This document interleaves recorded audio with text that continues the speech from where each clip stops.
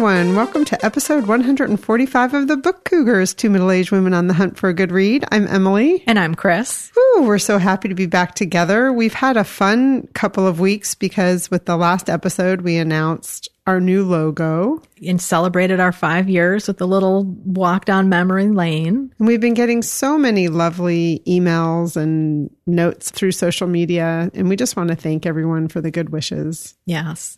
Thank you so much. It's really great to hear from you all. And we appreciate your listening and, interacting with us that way. It's just so much fun. Yeah, it's nice to have good things to think about and talk about. So, it is indeed. Speaking of good things, we got a few new Patreons. Yes. Jean, Roby, and Amy, thank you for joining our Patreon gang. And welcome. And then a couple direct donations, which you can also do through PayPal or sending us a check directly from Alicia and Barb. Thank you both so much. Thank all 5 of you, and thank you to all of our patrons and donators. We really appreciate your support. We do. It's very helpful. On this episode, we're going to talk about our 19th read-along, I Know Why the Caged Bird Sings. by Maya Angelou. She's very well known as a poet. So I went out and got one of her books. It's the Complete Collected Poems of Maya Angelou. And she also has written a couple cookbooks. And I came across this poem and it just made me laugh out loud, so I thought I'd share it. It's called The Health Food Diner. No sprouted wheat and soya shoots and Brussels in a cake. Carrot straw and spinach raw. Today, I need a steak. Not thick brown rice and rice pilau or mushrooms creamed on toast. Turnips mashed and parsnips hashed. I'm dreaming of a roast.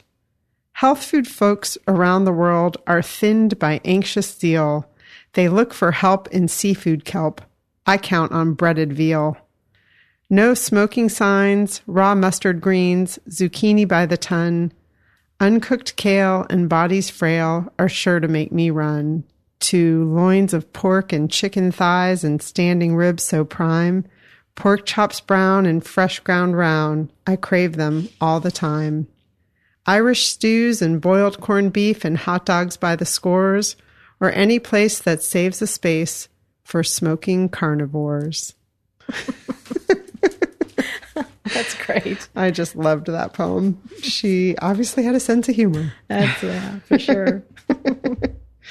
So, Chris, what are you currently reading? I'm currently reading a book that I believe I posted about on social media a while ago because I had checked it out of the library but didn't get to finish it. But I'm reading it for a new book club that I'm scoping out.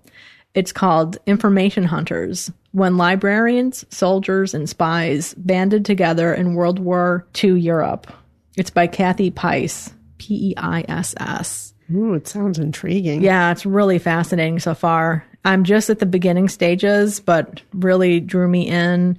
It's making me think a bit because it's about how in the 30s and 40s leading up to the war, American politicians and library scientists and people who cared about information and culture started getting together, finding ways to get information. And information is what they were after about what was going on in Europe with the rise of Nazi Germany and protecting culture. So it made me think about how you and I have talked about the diversity of World War II books that have been coming out in the last 10, 20 years. So much of that is due to these librarians and information hunters who rescued that information. And a lot of it was stuff that wasn't classified. It was just regular publications that they secured that were, in some cases, later made top secret, even though they had initially been published, just because of the cultural attitudes, the propaganda that the Nazis were putting out. As I said, I'm just at the beginning stages, so I'll talk a lot more about this next time. But I think we have that wealth of information because of what these folks did. And then also the fact that the Nazis were extreme record keepers. That's the other side of it as well. Right. Yeah. So Information Hunters, it's out now. It's out in hardcover. If you're interested in history and libraries and people seeking information to protect culture and diversity, you might want to check it out. Sounds good. I'm reading These Silent Woods by Kimmy Cunningham Grant. It's one of those I'd put in the butt clencher category. You know, things are kind of uncomfortable and something's going to go wrong. It's just how you feel the whole time you're reading it. I'm about 2/3 through. It's about Cooper and his daughter Finch. Cooper was in the Iraq War. He comes back. He has a baby with his high school girlfriend. And then she sadly, tragically dies in a car crash after they've had this young baby together. Due to circumstances, he flees with the child. I'm not going to say why, into this cabin, a remote cabin in the woods. Where the story starts is this young child is now around 8. So they've been living in this cabin for about 8 years because she was a baby when the accident occurred. It's dark. He has some flashbacks about his time in the war. He's also trying to hide. They're hiding because of something that happened that as the story progresses is slowly being revealed. That's all I want to say. I will say that it's blurbed on the back by our buddy Jess Montgomery, the author of the Kinship series that we love, The Widows, The Hollows, and The Stills. Yeah, very cool. 4th book coming out next year. And she says, Grant's atmospheric novel masterfully ratchets the quietest of tense moments into powerful suspense. And it is very atmospheric. Her writing is very nature-oriented. They spend a lot of time outdoors in this book. Very cool. The cover is really neat looking, too. It's like a wooded, mountainous area. And then in the lower right-hand corner is a little homestead. That's why they can really hide, because they're up in the woods with no one around. They completely survive off of the land, with the exception of one of his friends visits them once a year and brings supplies. These Silent Woods, Kimmy Cunningham Grant. It is out now, but thank you to Minotaur Books who provided me with this copy. So, Emily, what have you just read? I've only read one book, which is unusual, but it was Small World by Jonathan Evison, which is a tome. Is that how you say it? Mm-hmm. A tome. It's 500 pages. I love Jonathan Evison. I love his writing. This book, I just got completely swept away in it. It's told from multiple points of view. It takes place also going back and forth in time between 2019 and the mid-1800s. In the mid-1800s, they were laying the track for the train that was going to connect the East to the West in the United States. The characters are Native American people, a Chinese man who came over during the gold rush to San Francisco, twins that arrive off of the boat from Ireland, and their mother passes away and they're left to be orphans. They end up in Chicago to start their lives in an orphanage. In the current day, there's also a African-American basketball player, high school player, and his single mother also play a part in the story. Lots of characters, which for me can sometimes be overwhelming. But the way that Jonathan Evison, every novel of his I've read, he's very good about short chapters, headings that help keep you in the know of where you're going, in this case, including dates, because you're going back and forth in time. I loved the story. I'm going to read just a couple parts of it that I think people will find interesting. So the first thing I thought I would read is just the title reveal. And this is from a character named Othello, who's a slave, but throughout the story, he becomes a runaway slave. Understand, Othello, this railroad shall revolutionize mobility as we know it. Imagine, no more must we endure the drudgery of canal travel or these bone-jarring carriage rides. No more tossing about on a riverboat. Just imagine it. New York to Chicago in 2 days, Othello. And from there, someday, westward across the Great Plains and through the Rocky Mountains, all the way to California in a week's time. A week, Othello. No wagon train, no starvation, no sickness, no death at the hand of savages. Ah, but what a small world it shall be, Othello, when we connect the East and the West. The train plays a very important role because eventually all of these characters end up in the Pacific Northwest. I'm not going to explain why, because that would be mean. But let me read one other portion too. This is Nora, and she's one of the twins from Ireland. Her circumstances are such that she ended up being adopted by someone where she thought she would be their daughter, but she ended up really being a servant for them. For the first time in all her years at Mr. Seymour's, Nora took a seat in the library, surveying her surroundings. The room was replete with burnished wood and fine furnishings, but in the style of Mr. Seymour, neither extravagant nor conspicuous in its decor. What immediately captured Nora's imagination were the books lining the walls, hundreds of leather-bound editions of varying sizes and shapes. Nora was seized with the impulse to stand up and inspect each one of them, to circle the perimeter of the room and read their leather spines as she ran her fingers across them.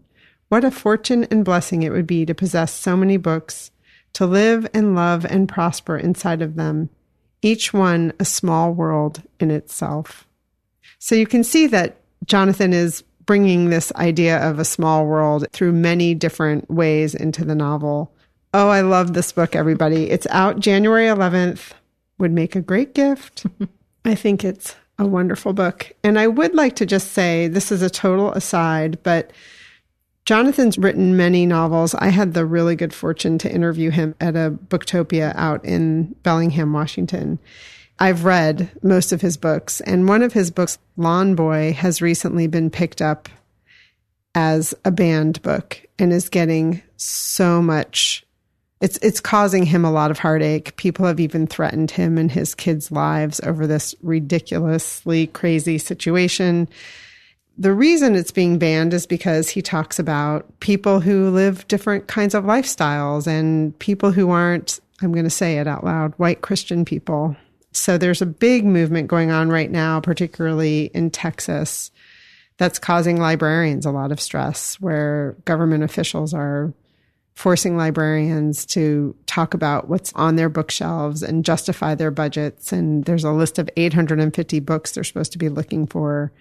So I just wanted to make people aware of that situation and that there are things you can do. And one of them is to donate to every library. Remember, we interviewed Patrick Sweeney on episode 117. Yeah, that's a great nonprofit organization that's helping libraries with these challenges. I just have to say, reading The Information Hunters, these are exactly the tactics that the Nazis used early on in their rise to attempted world domination, by having lists of books that got singled out and that were to be taken out of libraries. Wow. So think about that, ladies and gentlemen. Yeah.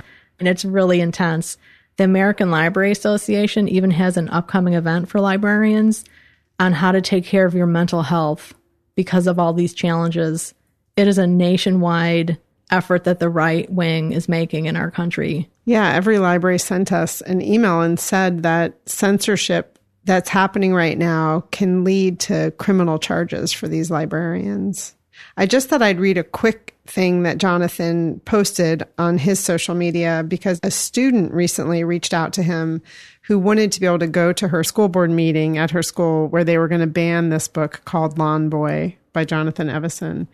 The student wanted to interview Jonathan to have some direct quotes from him. This is the response to the student. This book is modern realism. A large portion of America lives under similar circumstances as Mike, dealing with wealth inequity, racial assumptions, and sexual identifications questions. The other day, somebody posted this short review on Amazon, which I think illustrates my point perfectly, in quotes. Wow, I've never read a book so closely parallel to my own life experiences. It was funny, frustrating, and both heartbreaking and heartwarming. As this review illustrates, there are large groups of people who are underrepresented in literature. The need for inclusion is real, so that growing up, these people can recognize themselves in characters. I think this is the real underlying reason these people want to ban my book. They don't want representation for people beyond straight, white Christians. They don't want to acknowledge wealth inequity, racial assumptions, or non-binary sexual identifications. And what they're doing with this, the reason they're saying they need to ban it is that there's pornography, an adult male that wants to have sex with a young male, and none of that is true. Often this happens, of course, they've never even read the book. So Yeah. Yeah. My first introduction to people trying to ban things was I came across a list of books and music, popular culture things. And this was in the 80s, and I was living in North Carolina at the time. And it was some concerned parents organization.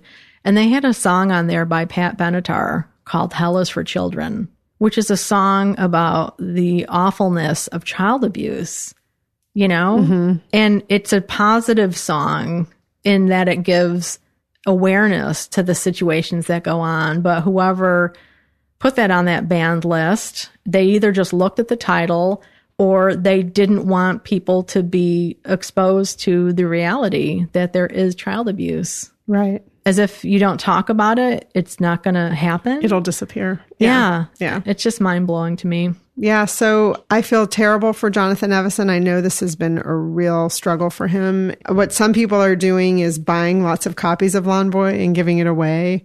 I don't think it's necessarily the right move to try to donate it to these particular libraries where they're trying to ban it, because that could get the librarian in trouble.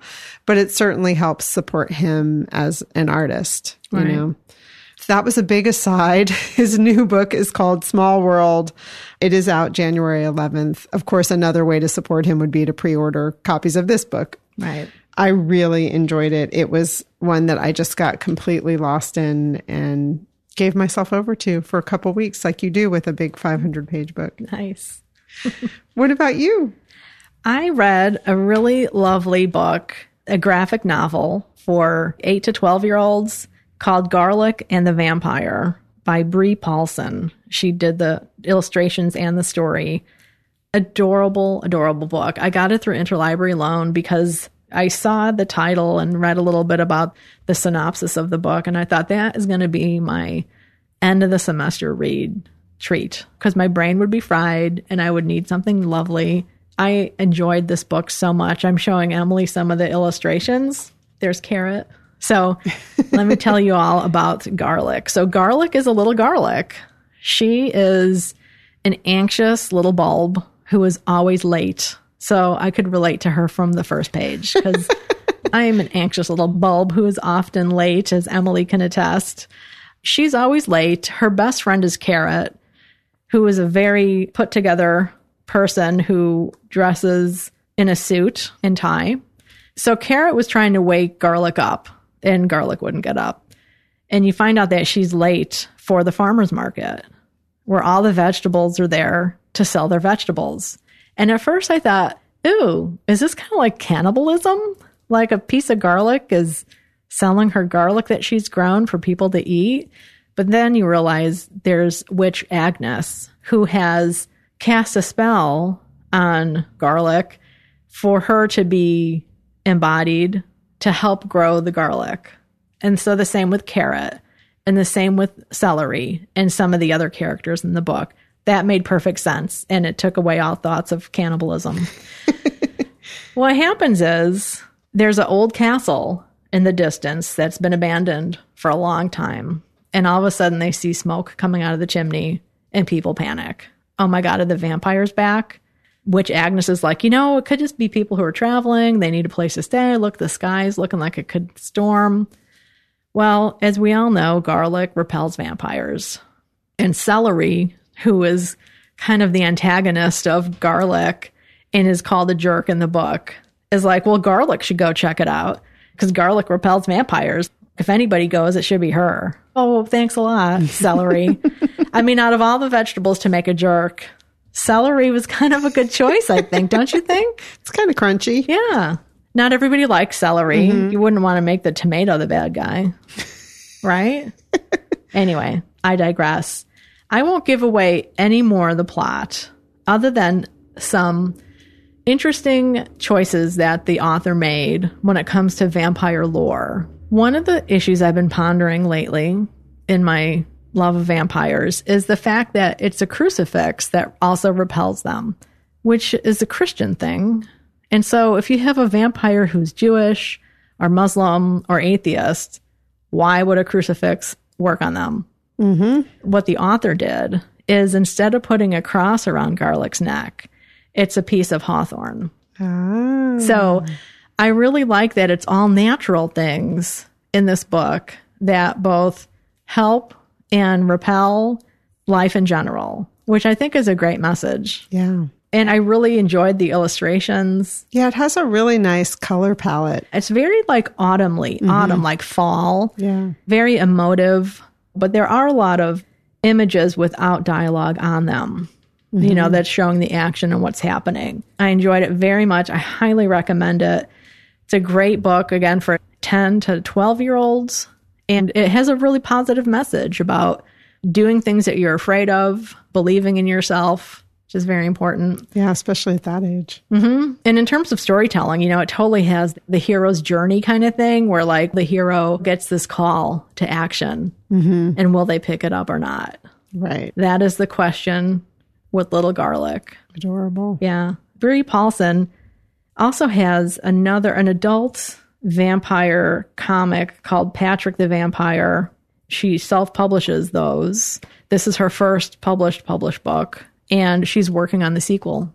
Oh, nice. Yeah. So this just came out, Garlic and the Vampire. It's also available in Spanish, and it is on a lot of indie bestseller lists already. It could be a good gift for a young person in your life or an older person. I think I'm going to get a copy of that for Rachel, my daughter, who's the school social worker for her office. Yeah. Because she does little book lending. Yeah, that's a library copy that I have. So if you want to check it out. That's great. Well, and then the other book that we both read was I Know Why the Caged Bird Sings by Maya Angelou. It came out in 1969. This was our 19th read-along book. It's autobiography. Yes. A lot of discussion about the difference between autobiography and memoir, why this was autobiography and not memoir. Chris and I started talking about that weeks ago. We had our Zoom conversation on Sunday night with a lovely group of readers, and that question came up also. This was one of 7 autobiographies that Maya wrote. Right. She wrote them in part because she was challenged by her editor and her friend and mentor, James Baldwin. So when she eventually got to Harlem and was getting involved in the writing community, she considered herself a poet and a playwright. She wasn't interested in writing anything else, but at a party one night, everyone is telling stories from their childhood. And somebody said to Maya's editor, oh, she should really write an autobiography. She has such great stories. But Maya wasn't interested. So James Baldwin then said to the editor, which I should have written the guy's name down, I apologize. And he said, why don't you use reverse psychology and say how hard it is to write an autobiography, especially one with literary merit, because maybe if you put it that way, it might nudge her a bit because she's a bit competitive, I guess. Right. So that worked. So she picked up that challenge. 7 times. Yeah. And it took her 2 years to write this book, from what I've read. She pretty much secluded herself to get in touch with her childhood because this first autobiography covers from the time she's about 2 or 3 to 16 years old. Mm-hmm. Yeah. And I mean, just in the very beginning, I thought, wow, she has an incredible memory, really, and sets scenes so vividly that she goes through in the book. And it does go back and forth in time also. Right. Yeah. So she was apparently born in California, but her parents divorced when she and her brother were very young, and they got sent to live with the paternal grandmother, who she calls Mama in the book, in Stamps, Arkansas. So that's where she lived for a couple years at least. I mean, until she was 12, maybe? 8. Well, she went back and forth a couple times to go back and live with her. Well, her parents were divorced. Yeah. To go back and forth and live with them. And in St. Louis for a while. Right. In the St. Louis area where, now this is when she was 8, and this will be spoilery because it is a read along. So if you haven't read it yet and you don't want any spoilers, you might want to stop listening or, just fast forward through this part for now. But she's raped when she's 8 years old by her mother's new husband. Yeah. And this is one of the reasons why this book is banned as well. It's one of the most challenged books. Mm-hmm. To carry on what Emily was saying about her memory and the detail in which she describes things, Maya was 40 or so when she wrote this book. But the way she gets in touch with her younger self, I thought was just really breathtaking because the stepfather didn't just outright attack her one day. They had a situation in bed one day when she had crawled into bed to sleep with her parents and mom got up and left and she was left alone. And the touching that happened was comforting. It's that confusion that happens when you're a young person and you don't know, you don't have context about what's proper and improper when it comes to these things necessarily. So it was confusing because he's paying attention to me. But then when the rape actually happens, he threatens to kill her brother if she tells anyone. And her brother is the major love of her life. Yep. But just the confusion of a child going through that situation and then the fear of telling and talking about it. I just thought it was amazing the way she captured that. Yeah. Because kids used to be blamed for their own molestation, that the kid must have done something to make the adult do that, which is despicable logic, but that used to be the standard. It does kind of show that confusion that a child feels if an adult questions them in a certain way.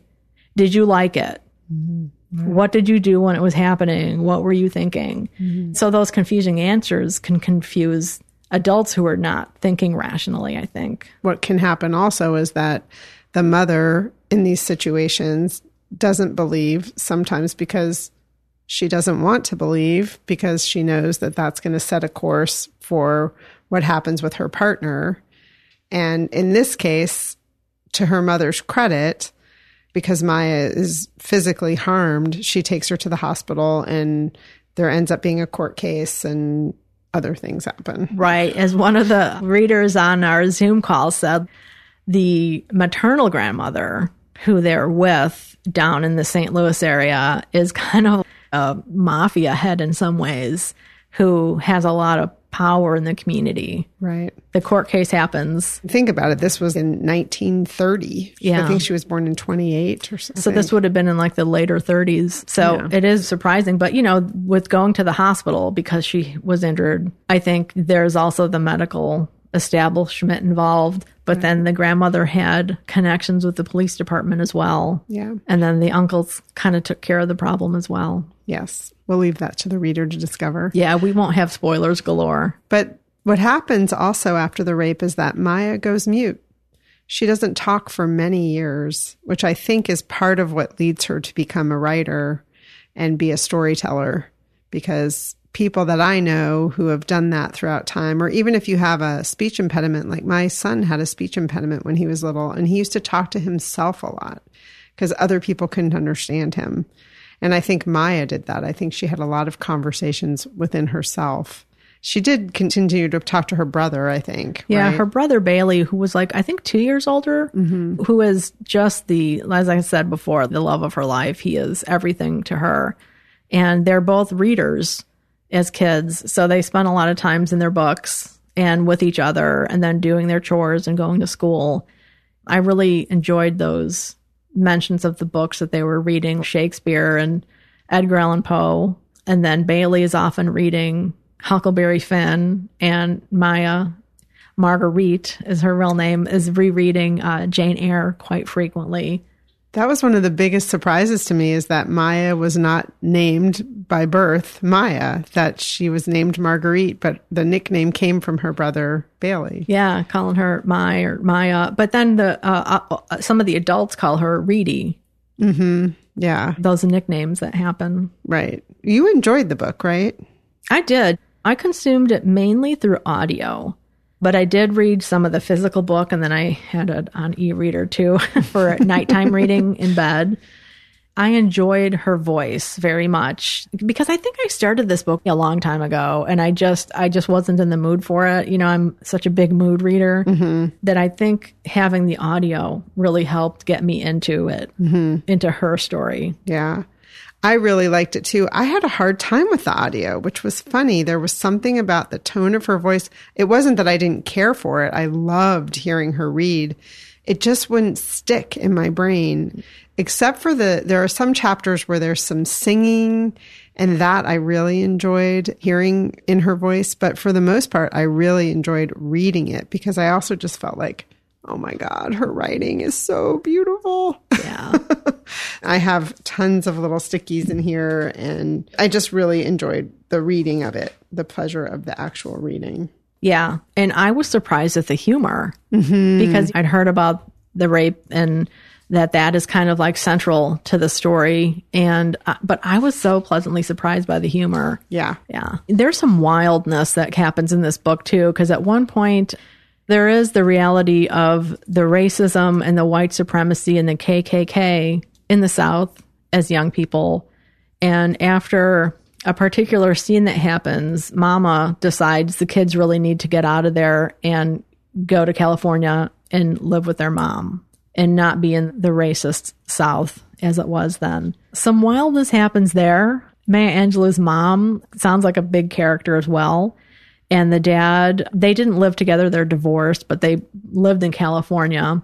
I won't tell some of those stories, but one of the things that happens is Maya is a big reader. She spends a lot of times in libraries, and she starts reading The Well of Loneliness by Radcliffe Hall, which is a lesbian classic, one of the first published books to depict lesbians. And she reads it 3 times, which I'm just like, whoa, once was enough for me. She's tantalized by the book. She starts wondering about herself and her own sexuality and her own desires, because the book turned her on. So she starts thinking about her sexuality, but then she's confused because she thinks lesbians are hermaphrodites for some reason. She goes to the library and there's not much then. And you have to realize, like, this is the 1940s. Imagine, there's no internet. There's not books about sexuality as we know them today. So she tries to talk to her mother at one point, which doesn't go very as she planned. So that she's also talking about her sexual development and the development of her own genitals and things like that, which I think that's another probably reason why it gets banned. Because God forbid we talk about the natural process of the human body. Right. And the vulva. Oh, yeah. Even though it's a word in the dictionary. So anyway, so she's really wondering about her sexuality and everything. And she decides she wants to have sex with a boy. And I just love her forwardness. She decides on her mark, and she's walking one day and he's walking towards her. And so she just says, "Hey, would you have sexual intercourse with me?" And I'll just read this part. His response lacked dignity, but in fairness to him, I admit that I had left him little chance to be suave. He asked, "You mean you're going to give me some trim?" I assured him that was exactly what I was about to give him. Even as the scene was being enacted, I realized the imbalance in his values.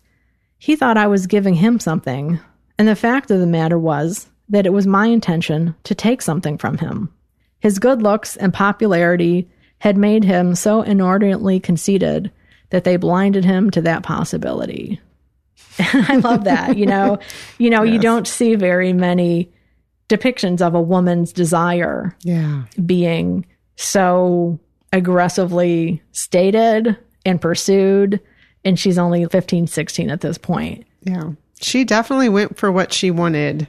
There is no doubt about that. Yeah. Given the opportunity. Right. So the trajectory of the book is that she's this insecure, frightened little girl at the beginning of the book. And by the end, she has gained confidence. She has a sense of self that is very strong, although she's questioning a lot of things and exploring life as teenagers do, so that she ends with a much greater sense of herself. So it's an inspirational book as well, I think, in that regard. Yeah. That it does show somebody growing up and growing into themselves. I agree. I really enjoyed it. It does have kind of a surprising ending, which is where our Zoom conversation, we started by talking about the ending, which was really interesting. Yeah, absolutely. The ending was surprising. It did make me want to pick up the next one in the series, which I think now that my semester's over and I have a whole month of free reading in front of me, my mind is spinning about what I'm going to do. Yes. So I can't totally commit, but I'd like to explore that someday soon. Yeah. Congratulations to Chris, by the way, for finishing her semester. Thank you. Yeah. One more thing I wanted to say about the book and the brother Bailey. When he is overwhelmed by something that's not understandable to his child mind, he goes mute, he goes silent, and she can see in his face that he has checked out. And he explains to her that when something like that happens, his soul crawls behind his heart and waits there until it's safe to come out again. I just thought that was such a beautiful image, depiction of what happens when somebody is completely overwhelmed. Yeah. And also just a beautiful way to, I mean, that's an example of the sort of sentences in this book. There are many of them. Yeah. Yeah, that is beautiful. I love that. Yeah. And then there's a lot of, I think, cultural, historical situations that we're probably more aware of today because we see them in other books and other modes of art, like movies and TV shows, about the racism that's encountered and the kindness of people as well. Yeah. So it is very all-encompassing kind of book. Yeah. I'm glad we chose it. I'm so happy to have finally read it. I agree. And I think it was, again, another one of those books that was made more interesting and robust by reading it with others. Absolutely. Yeah. Thanks to everybody who joined our Zoom conversation. And if you're still reading it and you want to chat more on Goodreads, please seek out our group there. I plan on getting more active with that again. I was a bit overwhelmed this semester. I have to say, like, I wasn't as overwhelmed as the first in terms of the workload, but it was a lot of work. Next semester, I plan on taking just 2 courses instead of 3. Yeah. Because I need more balance in my life. Balance is good. Yeah. I'm not in a super hurry to finish the program. Right. That's really good. So we'll be announcing our next read along in the upcoming, well, not the next episode, but probably the one after that, maybe. I think it'll be the next episode. You think we're going to figure it out by then? I do. I have confidence. Yeah. Oh my gosh, we have so many ideas bouncing around in our heads and having conversations. I think it's every other day we text each other. What about this as a theme? Yeah. It's fun. We have fun. So did you go on any Biblio adventures? So I did. Laura and I just went the other day. It was her birthday recently, and one of her friends got tickets for her and me. Lucky me, I got to tag along to a play called Miss Bennet, Christmas at Pemberley. This is by Lauren Gunderson and Margaret Melcon. And it was at Playhouse on Park, which is a great theater up in West Hartford, up where the gentleman caller lives. Woo, woo. We love the theater. One of the founders is a friend of Laura's from way back when. And so Miss Bennet, as those of you who are Jane Austen fans know, the Bennet family. Yes, it is that Bennet family. The action starts about 2 years after the ending of Pride and Prejudice. Lizzie's married to Mr. Darcy. Jane is married to Bingley. And Mary, who is the sister in Pride and Prejudice, who's kind of just dull and only wants to read, and she plays the piano very badly, is the focus of this play. And she's kind of matured into her own. Now that she has pretty much the house to herself, she gets to practice piano. She's become very proficient. She's reading a wide variety of things, has a very curious mind. And the older sisters are kind of woken up a bit to the fact that she is not the same Mary that they knew. I'll just leave it at that. Laura told me some of the backstory on the writing of the play, and that Lauren Gunderson and Margot Melcon, their writing partners, they were thinking about, we need to create some other Christmas-themed plays that can be performed annually that are not just Charles Dickens and the Nutcracker and things like that, that they're great, but we need a little bit more diversity and variety. So they thought that that would be a great thing to do, Christmas at Pemberley, which is Darcy's ancestral home. I enjoyed it. I really like Lauren Gunderson. She is a witty feminist writer. So there's a lot of good power scenes in here and great lines, and she knows her Jane Austen. If you are in the Connecticut area and you want to see this, they have extended this show to December 23rd because it's doing really well. Oh, that's great. Yeah. How about you? I did. I went to Atticus Bookstore in New Haven with the gentleman caller. I wanted to get a copy of Brene Brown's new book, Atlas of the Heart, which I did. It is a beautiful book. Oh, I didn't even know she had a new one coming out. Yeah, it's so heavy and big. It's kind of like a coffee table book. Nice. Oh, yeah, I've seen that cover of that. Okay. Yeah. And I'll just read on the back. It says, in Atlas of the Heart, Brown takes us on a journey through 87 of the emotions and experiences that define what it means to be human, as she maps the necessary skills and an actionable framework for meaningful connection. She gives us the language and tools to access a universe of new choices and second chances, a universe where we can share and steward the stories of our bravest and most heartbreaking moments, with one another in a way that builds connection. It's really beautiful inside. It's very colorful. It's different than her other books. This is definitely going to be one that I jump into over the holidays. Nice. Looks like there's some photographs in there. Yeah. Again, Atlas of the Heart, Mapping Meaningful Connection in the Language of Human Experience by Brene Brown. Atticus Bookstore is one that I love in New Haven. I rarely get down there. I think I've mentioned this on the podcast. When I was in college, I did a quarter internship in New Haven at a restaurant, which is right down the street from Atticus. And Atticus was the first bookstore I'd ever been to that sold coffee and scones in a bookstore, which I loved, but also found slightly horrifying because people would read books they hadn't bought, like, and sit and have a coffee. But anyway, they still have a beautiful bakery. It's all different than when I was in college. Yeah. Now, do they still have the counter that you sit at? They have a different counter than when I first came here. It was like this circle in the middle of the bookstore. It was really cool. Yeah. And now they've got a whole restaurant and it's much fancier. Probably is a better way to say it. Yeah, because I like sitting at the counter. They still have a counter. It's just square. Yeah. Nice. Well, I did another biblio-adventure. It was a Zoom conversation through the New York Public Library. And it was a conversation with Andrew Pettigrew and Arthur der Wedum. I'm not sure if I'm saying his name correctly or if I even wrote it down correctly, come to think of it. They were in conversation with Jane Kamensky about their new book called The Library, A Fragile History. These two gentlemen have written together before. I look forward to checking out more of their books. This one sounded really fascinating.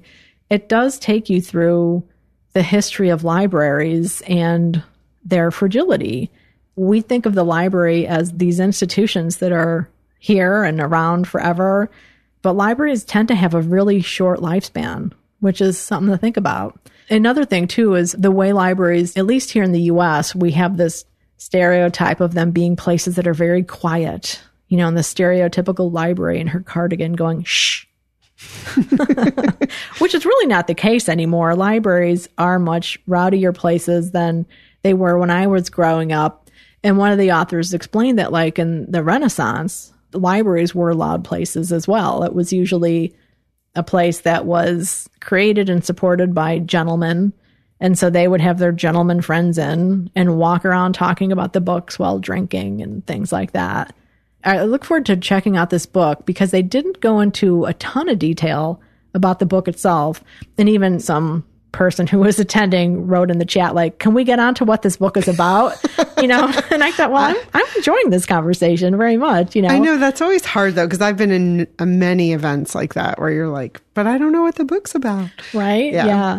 But one of the things I enjoyed was they talked about how they co-write a book. That was one of the questions that the moderator had. And what they do is they kind of decide the chapters that they're going to have, and then they get assigned their chapters that they're going to write.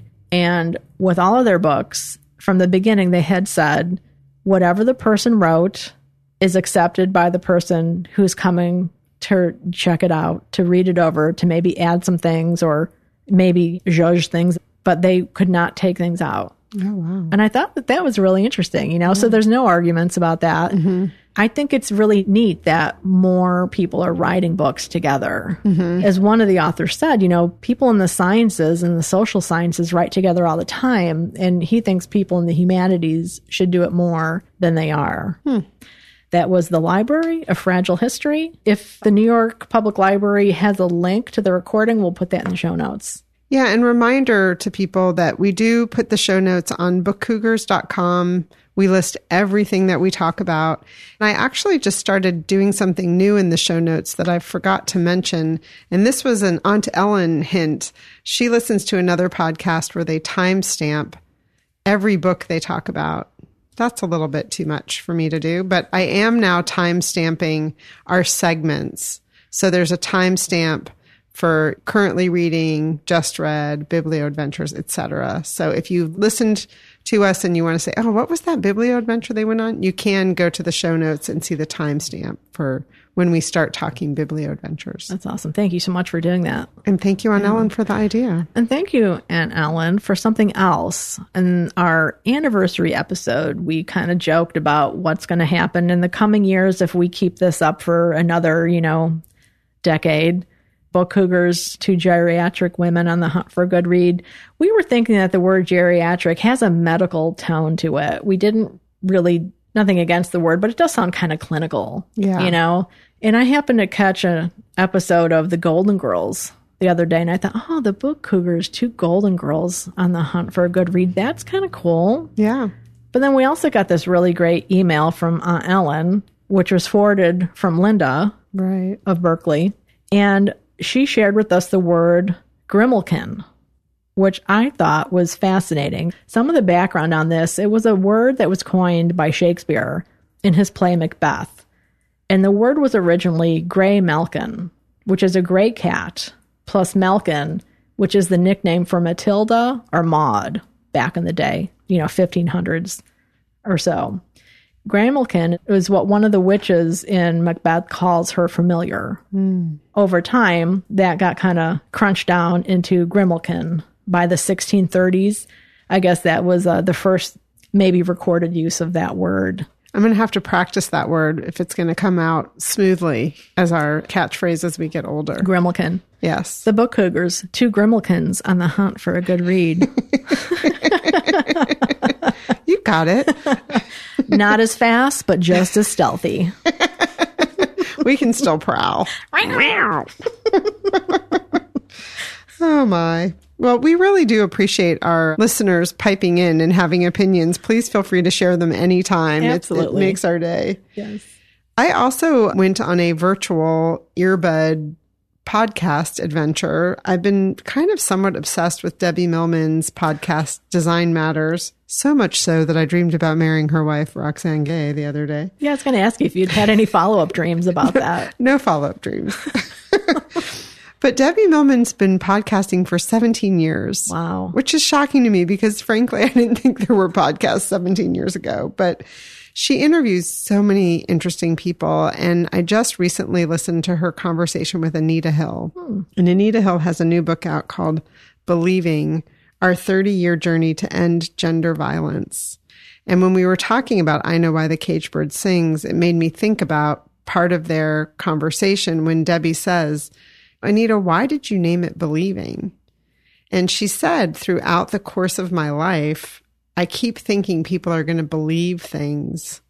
Like when you go to the Senate hearings, for example, and say some truths about someone who might become a Supreme Court justice and no one believes you, things like that. And it's happened throughout history. So she just felt it was the perfect title for what she was trying to say.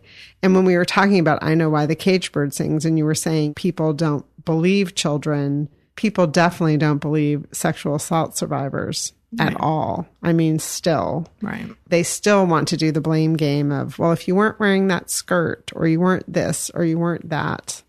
So it was a very interesting conversation. Debbie Millman does a ton of research.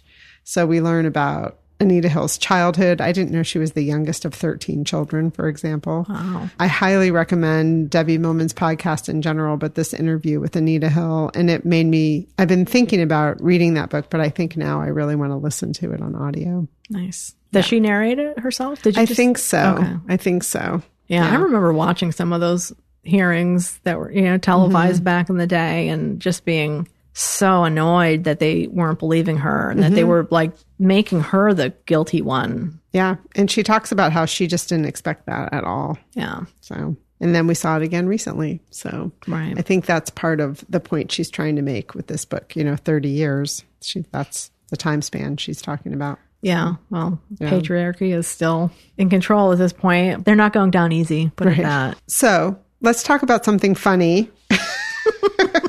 Nice segue. Yes. I did want to say before we get into our next segment that to remind people that we have this new logo. We're really excited about it. We made bookmarks, which we sent to everyone throughout time who has donated to the Book Cougars. And one of the quotes on the back of the bookmark. We made 3 bookmarks with 3 different quotes. And one of them is from Pat Conroy's book, The Prince of Tides. And it says, "You get a little moody sometimes, but I think that's because you like to read. People that like to read are always a little fucked up." One of our favorite quotes. We agree. If you donate in the future to the Book Cougars, you will get a bookmark. But when we sent these out to some of our listeners and donators, we heard back from them. And one of them was our buddy Robin. And she said, "I love the Pat Conroy quote.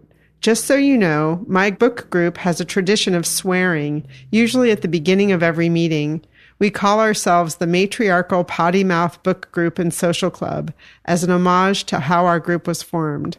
We attended a conversation with Sherman Alexie and Leslie Marmon Silko many years ago, and at that event, Alexie shared a story about how, as a boy, he used to listen to his aunties as they sat around sharing hilarious stories, and he marveled at their stories and potty mouths. After that event, we formed our group, and we honor these women by swearing at least once during our meeting, usually at the beginning. But of course, we're not recording ourselves." I love how they swear at the beginning. I would like to just know how they put it in context, or maybe there's no context. Yeah, let's start this fucking meeting. Yeah, that'll do. Maybe.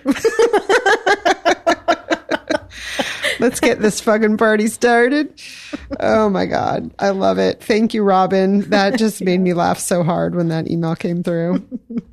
So, Chris, we have a joint upcoming jaunt planned. We do. We have one planned for next week. Knock on wood. We're going to head west, which is always throwing me because west of where we are is towards New York City. Yeah. And, growing up as a Midwest girl, New York was always east. Yeah. Anyway, we are heading to Western Connecticut. Right. We're going to check out House of Books in Kent, Connecticut. Yeah. They just recently reopened after like a 2-year huge renovation of their building. They had been in a temporary building, so they stayed, quote, open. But we can't wait to go and see their new digs. Not that we saw the old version. They're refurbished digs. And if the social media gods and our equipment doesn't fail us, we're hoping we might do some live streaming as we do our adventure. Yeah, that'll be next Tuesday, the day that this episode goes live. Right. Look for us on social media. Do you have any upcoming reads? I have a ton of upcoming reads, but I don't really know which one is going to be next because they're just there waiting for me, and I don't have to make a choice. I don't have to prioritize my reading. It's nice. Oh my God. It was always my favorite thing of ending a school semester was being able to read for pleasure. Mm-hmm. Unencumbered reading for pleasure. Oh, yeah. Such a gift. Went to the library yesterday and got a stack. Yes. Of a wide variety, a novel, a nonfiction, a poetry collection, and a couple other things. So we'll see which one is going to end up in my hands after I finish the Information Hunters. Well, I'm so excited. The Love Songs of W.E.B. Du Bois by Honoré Fannin Jeffers. This is hitting a lot of top 10 lists. It's been up for some awards. I don't remember which ones, but It's a tome. I seem to be in the tome mood these days. I am going to really try to have a couple days over the holidays of just like cup of tea reading days. I'm going to dig into this one. I'm really looking forward to it. How many pages? Ooh. I should say thank you to Harper for sending the copy. It is 800, I think. Wow. Yeah. Yep. Nice. It's heavy. Beautiful cover. It is beautiful. Yeah. And I've seen a couple interviews with her, and I'm just thrilled to get starting on this one. In an episode in January, we'll be talking about our top reads of 2021. And we're hoping to have a special guest to do that with us. Yes. We'll each give our top 10 reads and or listens, audiobooks. And we'd like to invite you, our listeners, to email us your top 10 reads of 2021. No cheating. People cheated last year. Send your top 10 reads. You're welcome to put them in genre if you want. You don't have to do that. We're not going to separate them that way. I think I did fiction and nonfiction last year. Yeah. Yeah. Just send the author and the title. Yeah. And that should be good. Yeah. And Emily, thank you, compiles all of these things into a magical spreadsheet. What's really cool, I just got such a kick out of it last year, seeing what books were only on one person's list, and then some books had, 5 or 6 readers in common. So it was kind of neat to see that. And it wasn't always new releases necessarily. No, and they don't have to be books that came out in 2021. We want to make that clear. Just your top books that you read this year. And a reminder also, if you're still looking for gifts, if you purchase books through bookshop.org, it helps independent bookstores and it helps the Book Cougars. On our bookshop.org page, we have the list of the 2020 top reads of listeners and our 2020 top reads also. It's a great list of books. If you're looking for gifts still, I highly recommend you go there. It really is. And another great gift idea from another affiliate of ours is Libro.fm. You can get a gift subscription for a loved one. I think it comes in 3-month, 6-month, and then a whole year package. So, getting somebody a subscription that's 3 books could be a nice introduction to them for audiobooks if somebody's not really sure if they want to get an app. Right. And reminder, if you use Book Cougars as the code, you get 2 books for the price of 1. Yes. Also, I did my donation to Bink Foundation the other day. They have a special offer right now. I'm not sure how long it lasts, where you get 1 month free of Libro.fm to try. Nice. I think it starts in January. So give all those things a look-see, as they say. Yeah. Also, our listener Colleen sent us a list of the best books of the year compilation. There's a blogger that goes by Large Hearted Boy, and he puts together on his blog top book lists of the year. It's really cool. So I'll put that in the show notes. Yeah. And so coming up next is our conversation with Colleen about her biblio-adventure to Canada. She went to Quebec and had a really exciting weekend there. So enjoy our conversation with Colleen. Thanks, everybody. Happy reading. Well, we are so excited to welcome back one of our listeners and a past guest, Colleen Olson. Colleen was on episode 27 way back when, and she gave us a bit of a biblio-adventure recap of going to the American Writers Museum when it first opened in Chicago back in 2017. So welcome back, Colleen. Thank you. Great to be here.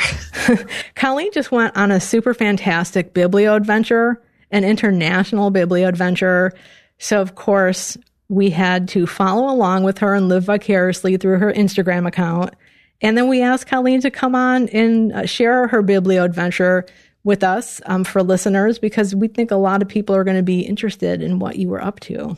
Well, just to begin, what made me decide to go to Quebec City in November of the pandemic was I recently started reading the Louise Penny Inspector Gamache series. I know I'm really far behind everyone on a lot of your listeners, I'm sure, and you guys, of course. And I will say I bought the first book in Denver in 2019, but it was almost like overwhelming because I'm like, I know I'm going to get into this and I need to be able to dedicate myself to the series.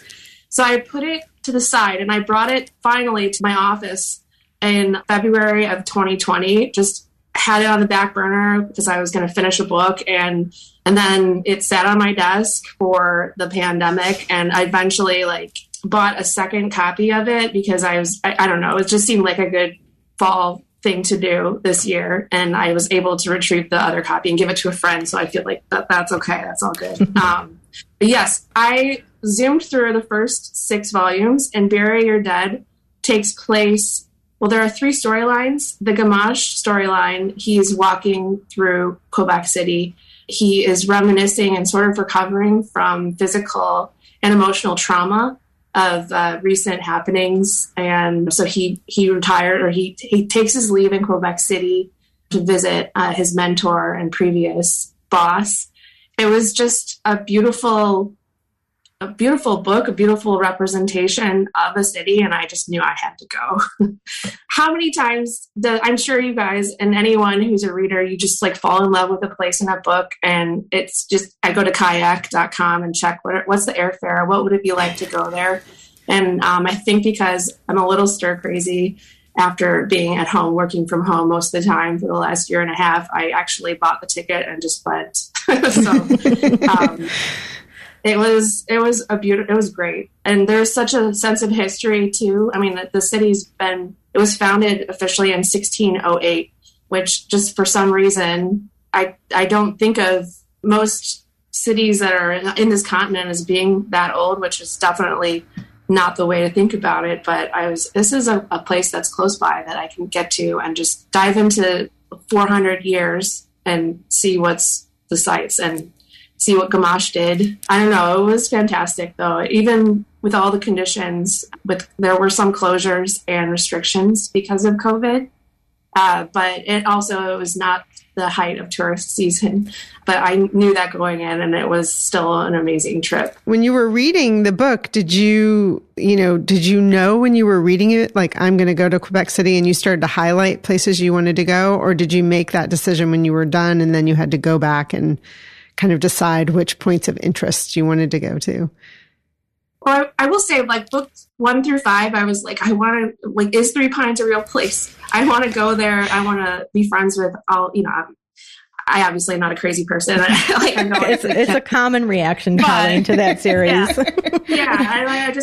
I think that besides the plot, besides the specific community, like, Louise Penny really is a great ambassador for Canada and French Canada, Quebec in specifically, because she, even I think in the first or the second book, there's just a scene where everyone is curling, and it's just a hoot. I don't know. It's fantastic. And I think Ruth Zardo, her poetry, I think Margaret Atwood is one of the people that she really is the author, but she's a Canadian poet and just general writer, obviously. So it just really captures, like, a spirit of a place that I wanted to go to. And then when I hit the Quebec City thing, I was like, this is amazing.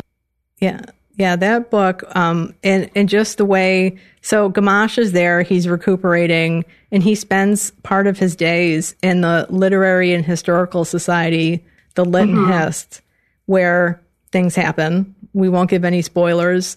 But you were actually able to go and visit this organization. I was. Like, as you're talking about the book, it hits all the right notes. It has the history of the city. It has the mystery. And he's sitting and doing research in a library. I'm like, I'm in love. I want to be Gamache. But I was able to go. It took a few tries. You had to become a member in order to visit the library, which I did. It was 20 Canadian dollars. So it was like $15 or $16. I went in at 10 on Friday, and they said, come back tomorrow. I went in again at 10 the next day, and they said, come back in a few hours. And you have to be a member. I don't mean to complain or anything, but I just kept on trying. So I had, like, a military history tour booked that day through the hotel.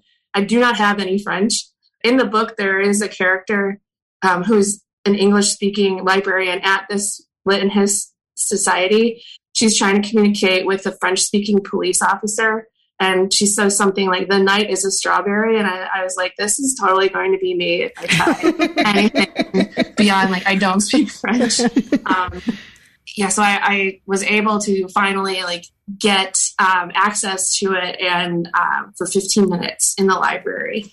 I say, like, I was able to get a 15-minute slot in the library.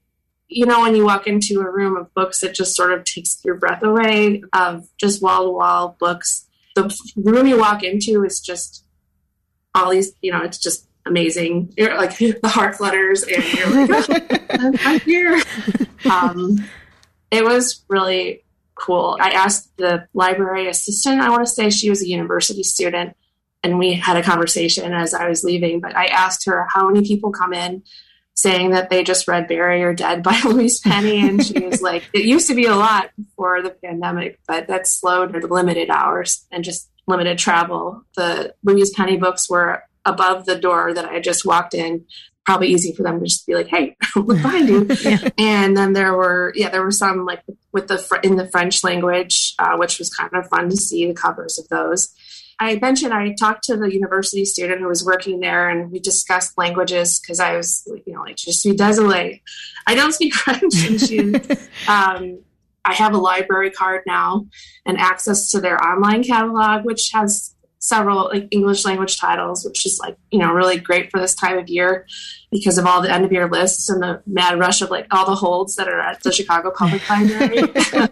So now I have 2 places that I can look. They have I thought it was cool. They have a specific section for Quebec authors on their website. Nice. And there are a lot of Louise Penny's, but also other authors that I'm excited to check out and look into. That's great. Oh, very cool. Maybe you could send us a list and we can recommend them to people as well of who want to explore more. So you mentioned Shadows on the Rock, which was Cather's novel that was set in historic Quebec. And so with Bury Your Dead and Shadows on the Rock, did you kind of create a little tour for yourself to go around the city? I know you didn't have a lot of time. So I arrived Thursday night and I left on Sunday, which I knew was just going to be a bit of time. And I did have a COVID testing situation that I had to deal with, so it took away some more time. But that's just the nature of travel, I guess, and especially with the COVID. I did make a Google Maps list of all the places. There's actually a tour that people will give, but this time of year, it's not like a running tour where you just can buy like a $20 ticket or something. It was going to be like $150 or something just for me. And I was like, well, why pay that and then also rob myself of a good time of rereading Bury Your Dead, which I did. And in the second read through, every street name, every place name I did write down next to like the chapter. So I made a list of, and it turned out to be like 28 specific places on Google Maps. There's quite a lot of elevation, but it's a very walkable city. The old town is kind of small. So I was able to sort of just mentally tick off a bunch of boxes. And you can go on the app and like check, I've been here, I am here, or something like that. So I could sort of track my movements that way as well. I'm like totally on this history kick right now because it's like familiar because it's the New World. So like we have U.S. history, but it's also different because it's the French who were there first. But anyway, there's an old settlement that was more like present in the Willa Cather book. And then there's a bunch of new stuff that is Bury Your Dead is maybe 10 years old, maybe. So, I mean, you can kind of see the natural characteristics of the city and imagine being Cecile and Jacques. They're like young children that are running around up and down the cliffs. And there are still some churches and things that are standing from that time, but the old city walls are the only things that have never really been rebuilt. And they have, like Quebec City has the claim to fame that north of Mexico, and I think only Mexico City and Quebec City still have like the original city walls in place. Mm-hmm. Gamache is a fan of Quebec history. And so as he's walking and contemplating the places that he's looking at, the guy who always whispers and you can never hear what he says because his real voice is like a million decibels or something. I could see both of the books and see how time has moved. I mean, like it makes sense that there would be squalor and poorer people along the riverfront and like the wealthier side would be safe up top on like up the cliff. Mm-hmm. Both of those books captured the place really well. I mean, I'm not surprised that Willa Cather was able to do that because setting is always like almost, if not definitely, a character in all of her books, I feel like. Yeah, for sure. I haven't been there. It's been a long dream of mine to go. So I'm really glad that you have a library card now, and maybe you can get me in one of these days.